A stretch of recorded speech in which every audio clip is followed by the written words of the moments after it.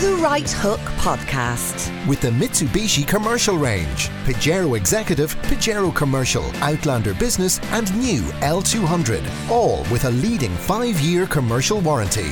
MitsubishiMotors.ie. Happy Wednesday. George Hook here with The Right Hook on Newstalk. Here are some of the best bits that you might have missed on today's programme. I'm joined now at the Opera House in Cork by parish priest of Killa in the Diocese of Cloyne, Father Tim Hazelwood. Father Hazelwood, welcome to the programme. Thank you, George. Thanks very much. Yours is an extraordinary story, but I would imagine it's not a unique story because what we have seen just recently, for instance, we saw Cliff Richard is taking action against the British police because nobody has said a word about it, has found any evidence, but yet he stands accused. It must have been awful for you, a priest, and still a practicing priest, to have been accused anonymously. What happened? Let's start at the start. Okay. I feel I'd like to say some little thing first. Please, but not a please big, do. And that is that I suppose I abhor abuse. I've known people who have been abused, and I've actually worked with people who have been abused. So I get a sense that when I'm speaking about my side of things, that I'm forgetting that I suppose I empathise with people who have been abused. And so my story began 6 years ago on a Saturday morning, the 20th of March 2000, in the church in Blarney where I was working, where I was told that there was an accusation made against me. Now, I actually left because I thought I was being wound up. I didn't believe it, and I saw after a while that it was serious. I was in shock. And I suppose my first feeling was that I need to prove to the person who told me that it's not true. I actually took out a Bible and I swore on it. And I suppose the immensity of it didn't hit me until a little later. And the shame and all the other feelings that come with it. But Father Hazelwood, I'd like to stop you there for just a minute. We have a great sense, because we live in a democracy, right? We've a great sense that if we're innocent, we're covered with this cloak of innocence, which is going to protect us. Now, you're at this point, and we're going to continue the story, but you're innocent in your head. I'm absolutely innocent. You have this accusation, but it's an anonymous accusation. Yeah. So you have no defence? No. And I suppose that evening and the following days, what I discovered was that the organisation that I worked with, I had actually more to fear from them than the person who was accusing me, because they sent an anonymous accusation to the Gardaí and to the HSE and named me from an anonymous. And the Church's rules, the Code of Canon Law, says that a priest is entitled to his good name. And they broke that. So I was straight away, I felt under, I suppose, a little bit of betrayal, and knew that I couldn't trust. So I felt very alone, that the organisation wouldn't help.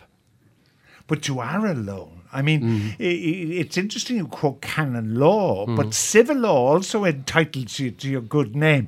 This isn't the Napoleonic Code in France. You are innocent until proven guilty. Now, the thing is, what the Church appears to have done, partially, I suppose, if we try and empathise with their position, they've gone through decades of problems.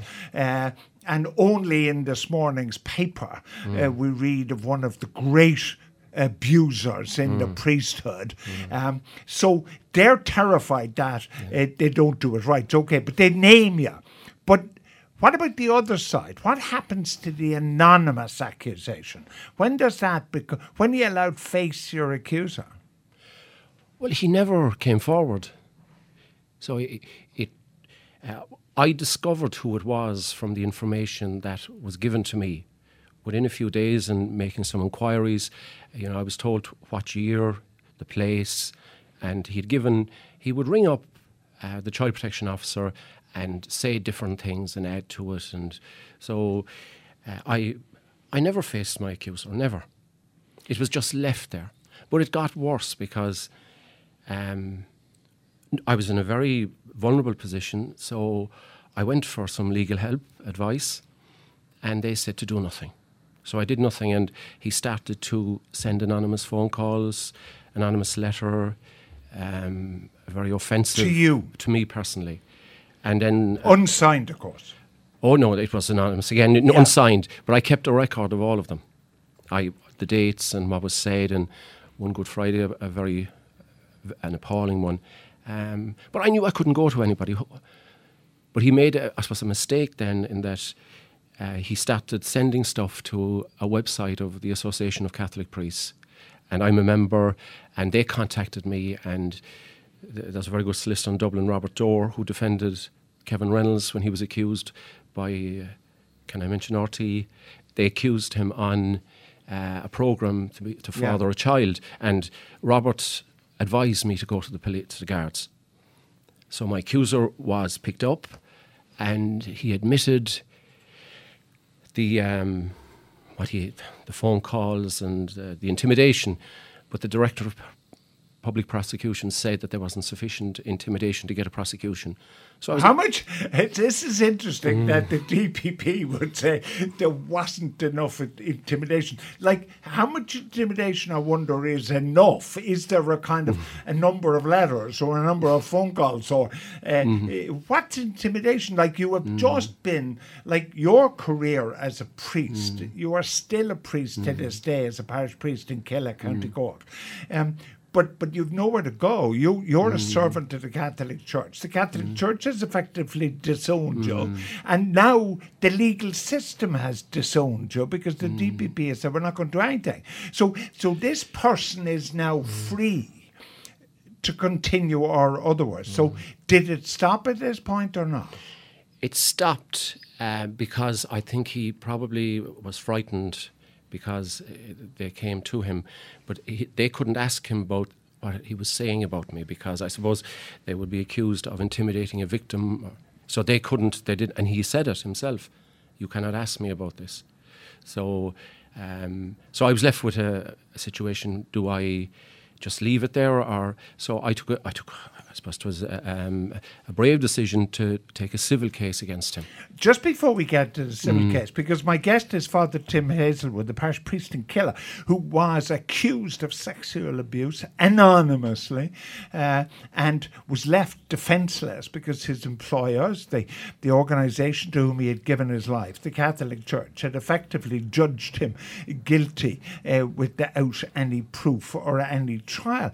Now, the problem here is, though, that when we look at various parishes or dioceses and we look at the bad side of it, what the Catholic Church did was they moved known abusers around. Now, what about you, though? Because you're a career priest, no matter what way we look at it. This is your career. Did they move you, or were you able to continue your ministry? I continued in the parish that I was in. But it's interesting, after 3 years, our bishop, we got a new bishop. And I suppose it's important to remember it was the Diocese of Cloyne, and we had been through a terrible time with the Cloyne report. And as you say about empathising, I have a certain sympathy for those who are trying to administer the rules of child protection, a certain amount, but the new bishop, I have a new bishop who came, and he knew my story, and he offered me a parish. Would I serve in Killa? I was reluctant because this was like a millstone. When is it going to appear again? But you're standing on the altar like 10 o'clock mass, and you're standing on the altar, and then you get into the pulpit, and you're sort of like. I would have thought that was very hard to do. I'd be looking down at these people, and I'd be saying to myself, I wonder what they think of me, or did that affect you in that way? It did very much. There were. I was on sleeping tablets for a year. I sometimes I would just get upset. I still feel it. Take your time. Yeah. Take your time. Father Hazelwood, take your time. I suppose I was waiting, would this happen again? I have a family. My mother is still alive.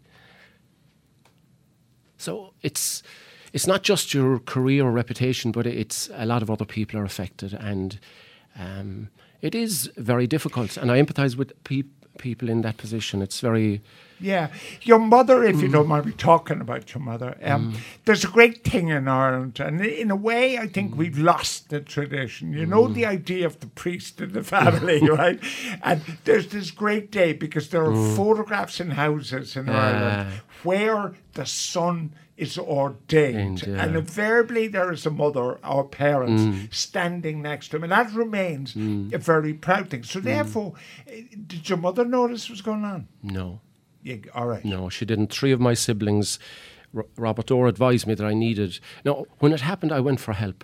I suppose I have a qualification in counselling and psychotherapy, and I knew that I couldn't do this on my own, so I went for help. And Robert said I should tell. I told some of my siblings, and it was a relief. Yeah, because I suppose I was just going to say like that. If it happened to people like me, like we're married and we have children and we have support systems. The problem for a celibate who is a priest, you're alone. You know, you're living in a parish house or wherever you are. Like, it's a very lonely position to be in when the manure hits the fan. Now, here's the key point: you bring a civil action.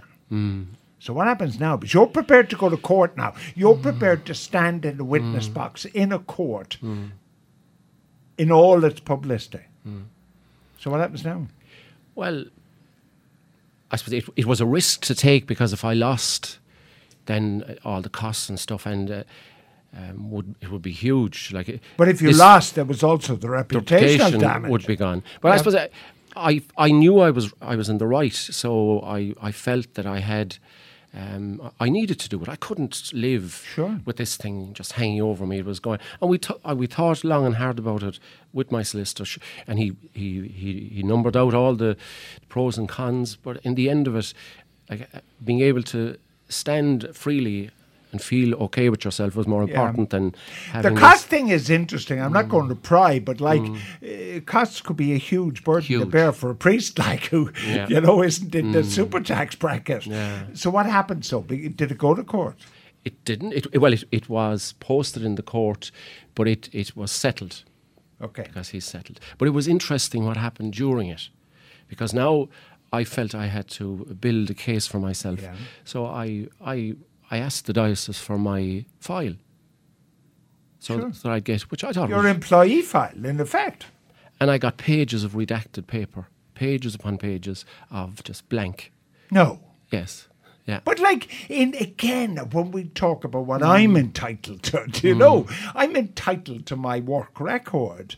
So why am I different as a non-religious layperson as you, a priest? Why aren't you entitled to the same entitlements? I suppose that's the big question I'm wondering about now. Like, I'm left with, why was it sent in anonymously? Why wasn't I supported? Nobody said to me during this, do you need anything? Can we help you clear your name? Here is your file. I experienced a certain amount of bullying as well from one particular individual. And within the Catholic Church? Well, he was an employee. Oh, right. Yeah, an employee. And but there was absolutely no help, no support, nobody I could go and say, look. Bullying in the sense you feel he judged you guilty? No, threatened that if I continued with this, he was saying that I was entitled, but not. He was trying to deny me the file. That's what he was doing. You know, extraordinary for people listening. I mean, we both know here, the particularly Diocese of Cloyne isn't the Catholic Church's finest hour, but collateral damage isn't acceptable, and you were collateral damage. Well, I'm one of those many throughout the church. Because since the story broke in the Tablet magazine, I've been contacted from Scotland, from Australia, from England, and all over Ireland of people in a similar position. One man from Australia, he just 2 lines of an email. He said, I could replace your name with mine. And it's happening to him now. So I think it's interesting that we have a very strong child protection policy in our diocese, and children are very safe, which is a great thing. And every 2 years there's an audit done of the way that from the national board they come and do an audit, and if you're not doing it properly, then it's named and it's public. But there's no audit for priests the way priests are treated. None. So I rang the national board during this 3 times wanting to know what is the policy with anonymous allegations, and I still haven't got a direct answer. I was told things like, what do you mean? Could you give us the circumstances? But to me, it's black and what is the policy? We have a policy on everything. But it seems to be down to the local bishop to do what he feels, which I don't think is good enough. Right. Yeah. Well, Father Tim Hazelwood, you appear at not undamaged, because you can't be undamaged by this experience, but you are the better for it, I would suggest to you. Your bravery, sometimes when you sit at home and think, you may have done vast favours for people that you never know in whatever country it may be. Father Tim Hazelwood, parish priest of Killeigh, Diocese of Cloyne, proudly sitting in the Right Hook studio, an innocent man. Thank you for joining me. Thank you very much, George. The Right Hook with the new Mitsubishi Outlander 7-seater automatic with sporty paddle shifters for super smooth gear changes at your fingertips. MitsubishiMotors.ie. This morning's paper carried the headline from the Taoiseach Minister for Justice Francis Fitzgerald that Ireland is only at a moderate risk of lone wolf attacks in terrorism. This occurred apparently after her meeting with Rob Wainwright, who is the head of Europol, the Europe-wide law enforcement agency that deals with international crime and terrorism. Rob Wainwright earlier this afternoon was speaking at the McGill Summer School in Glenties, and he joins me now. Rob, welcome to the programme. Thank you. The headlines here this morning on our newspapers is that you had a meeting with the Taoiseach. Now, it was a private meeting, so I don't want to go there. But nevertheless, the headlines are saying you think we are at moderate risk. What does that mean? Well, I think, to be fair, the Taoiseach used those words, but I largely agree in the sense that I think we, as a continent of Europe, we are facing a very high terrorist threat, perhaps the highest for a generation. That's clear from recent attacks. The volatility of the terrorist threat, in the sense that we have examples of network-style operations aimed at mass casualties in Paris and Brussels, and now these lone actor attacks that are also very devastating, of course, as we've seen in Nice. Now, what that means, I think, that all European countries are at threat from this terrorism, I think. I don't think any of us can be therefore complacent about it. But I think Ireland ranks below France, the UK perhaps, and 1 or 2 others for a number of reasons. So it's right that the Garda Commissioner, whom I was also speaking to, and the Taoiseach, have a sensible view about this. They're on their guard quite rightly, but I don't think that Ireland is in the first line of fire from ISIS. That may well be true. Now, if, from Europol's point of view, as the European Union's law enforcement agency, in a way almost, network organisations would be easier to pick up through intelligence. It would be very difficult, no matter how good your intelligence were, to pick up a lone wolf, isn't that so? Yeah, that's right, George. It's much harder. We have a good handle on the 5,000 or so European nationals that we think have gone to Syria and Iraq, and about a third of which have come back. The lone actors that haven't gone anywhere and have been radicalized very, very quickly within their communities, normally over social media platforms on the internet, as you say, are much harder to pick up. They do, however, many of them have criminal backgrounds. They've come to the attention of police authorities in the past, normally not for terrorist reasons, but nonetheless, I think if we're smarter in the way that we organize our information sharing arrangements to make sure that police databases are combined with intelligence databases, then we can begin to get a better handle perhaps on where the threat might be coming from. And that's exactly what the new European Counter-Terrorism Centre at Europol is designed to try and do.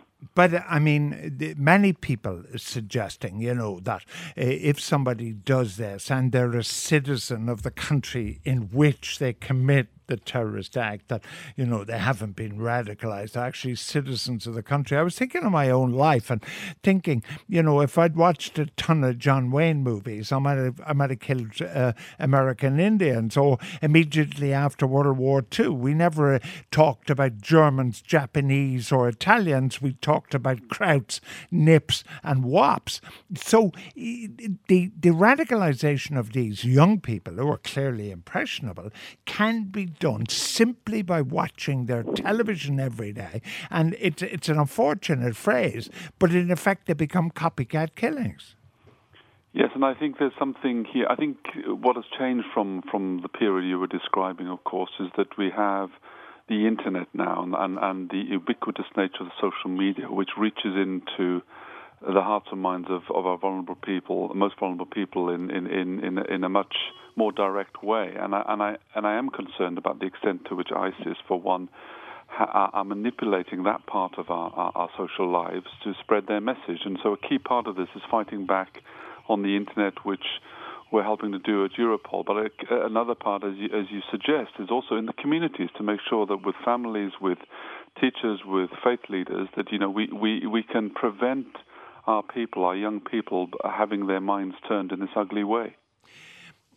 But if you're concerned, and whether the risk is moderate or high, depending on the country, people who are speaking against issues like this and calling for maybe better security or closer border security or so on, are immediately being dismissed as racist. Surely people are absolutely entitled to question that.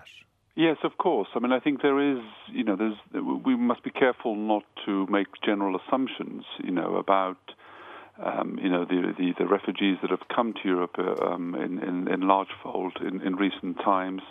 A very, very tiny proportion of them of any suggestion of being involved in any terrorism. So that's why it's important that in the public space, we have a measured response to this. But you're absolutely right. Border security and upgrading that, particularly on the external border of the European Union, is a fundamental part of what we have to do to make our citizens' lives that much safer. I agree with you. And the same actually goes for what we have to do on the internet, where we're losing control of that public space of our lives in terms of what terrorists and indeed serious criminals can do.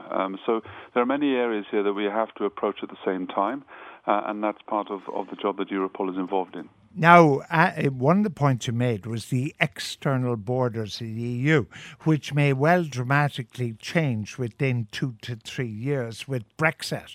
Brexit isn't a good deal looking at it purely from the point of view of European security, is it? Well, I made that point in the run-up to that to the referendum that it would complicate security matters in Europe. Now, the extent to which that materializes, of course, depends on how the negotiations go between the UK and the European Union, and we will. I'm waiting out on that just as much as everyone else. I hope, however, and I expect somebody with the experience of Theresa May, under her leadership, I would expect the UK to still remain a very positive player, of course, in European security arrangements, the exact detail of which, of course, I can't predict at this stage. But finally, Rob Wainwright, as part of Europol, and I'm in awe, in fact, of the challenge that faces you and your organisation. When we look at what happened 100 miles from Nice in the Alpine region, and you look there at somebody who stabs a family, and I'm not making a connection necessarily with any particular organisation, but when somebody is stabbed purely for the way they dress, is part and parcel of the difficulty that we face with radicalisation, direct or indirect. Yes, absolutely, George, and I think it's a key part of the threat that we face, that we have these young people who are quickly radicalised and can turn their hands to anything in a kind of in their simple brutality. Pick up a hire truck or use an axe on a train. It's very difficult to spot these people in advance and to stop them doing that at the time. And I have a lot of sympathy for those national police forces in the front line trying to safeguard their citizens. But it's important that other agencies like my own give them the maximum help, and we're committed to doing that. All right, thank you so much. That was Rob Wainwright of Europol, the European-wide law enforcement agency trying to tackle international crime, and no doubt today in his meeting with Francis Fitzgerald. He also talked about Hutch and Kinahan, and of course earlier on he spoke at the McGill Summer School in Glenties. 53106 is the number for your text messages. The Right Hook with the new Mitsubishi Outlander 7-seater automatic with sporty paddle shifters for super smooth gear changes at your fingertips. MitsubishiMotors.ie. And Taoiseach was in full flow in the Dáil today on the issue of rebuilding Ireland. That's Simon Coveney's radical housing action plan. This is what he had to say about the role of councils. It's about time now that the county councils got back into the business of providing houses for their people. They've been given the money, the opportunities, the incentives to open up to open up sites that are currently off limits, and to get on with that job. And the challenge for everybody is this is a real priority for government, the biggest investment in the history of the state in this area. And we intend to see that it will work and be seen to work. Well, joining me now is Councillor Dermot Lacey, Labour Councillor on Dublin City Council. Councillor Lacey, welcome to the programme. Thanks, George. I believe you're down in Cork and I'm up in the Highlands Hotel in Glenties in Donegal, so it shows that Newstalk is very much an all-island radio station today.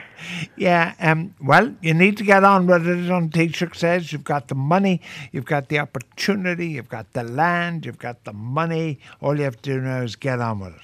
I think the Taoiseach's statement, quite honestly, is disgraceful. I think it shows a Taoiseach who seems to forget the legislation that he himself brought in, a Taoiseach that seems to forget that he has denuded local government of funding, a Taoiseach who seems to forget that he has denuded local authorities of staff across the country. To be honest, Sean, I'm a bit shocked and annoyed at the comments, George. I welcome the plan by Simon Coveney yesterday. I don't think it's a particularly radical plan, but at least it's a plan. I think housing is the most pressing issue facing the country. But to suggest that councils who've been starved of funding, starved of resources, starved of powers, and constantly being interfered with by a bureaucratic department, to blame us for the failure in housing is really a little bit rich coming from the Taoiseach with this record on local government. Well, I have no defence to offer for Enda Kenny, but surely the issue for local councils was actually the Jack Lynch government that removed local rates. And from there on, councils were impoverished and denuded of any kind of power. Yeah, I think that's true, George. I think since 1977 we have been denuded of funding. I worked it out that since 1977 Dublin City Council have had about 8 billion removed from it by central government. But we shouldn't forget, and it's something the Fine Gael people seem to forget, that it was also part of the Fine Gael proposals in 1977 to abolish rates, simply that Fianna Fáil were the ones who actually did it. It was possibly the worst ever decision in relation to local government. But that was the past, now is now. I mean, I believe Dublin City Council, just the one I'm involved in, has a duty to do its very best to implement the new housing strategy. That is our job, that is our role. But we have to do that within the parameters of the plan that was announced yesterday. And that plan, appallingly, makes no guarantees of funding for local government, gives no targets for local government housing, gives no indication that we can have additional maintenance staff, craftspeople who would actually build it, and extraordinarily removes powers in relation to the planning process from local government in order to deliver housing, and gives on board Penola a whole heap of responsibilities that, in my view, is probably going to prolong the resolution of it rather than speed it up. I genuinely, and up to 6 weeks ago or whatever it was, 6 months ago, my party was in government with Fine Gael. I'm really disappointed by the plan, and I think the plan that was drawn up by the officials in the department who have never accepted responsibility for their own failures, who have presided over the housing collapse for the last 15 years, And the plan gives those very same officials even more power. I mean, what a way to but increase the mess. All right, just to cut across your passion, and I like it, Councillor Lacey on Dublin City Council, but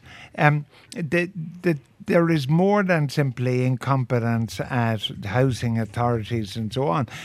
For 2008, the crash of 2008 created a situation in the housing market in Ireland, which is worse than anywhere else because we had gone too far in the other direction pre-2008. So nobody was building houses. We went from building more houses than the United Kingdom under Bertie Ahern to the point of where under Enda Kenny we were building no houses. Well, of course, we were building houses, but not social and affordable housing under Bertie Ahern.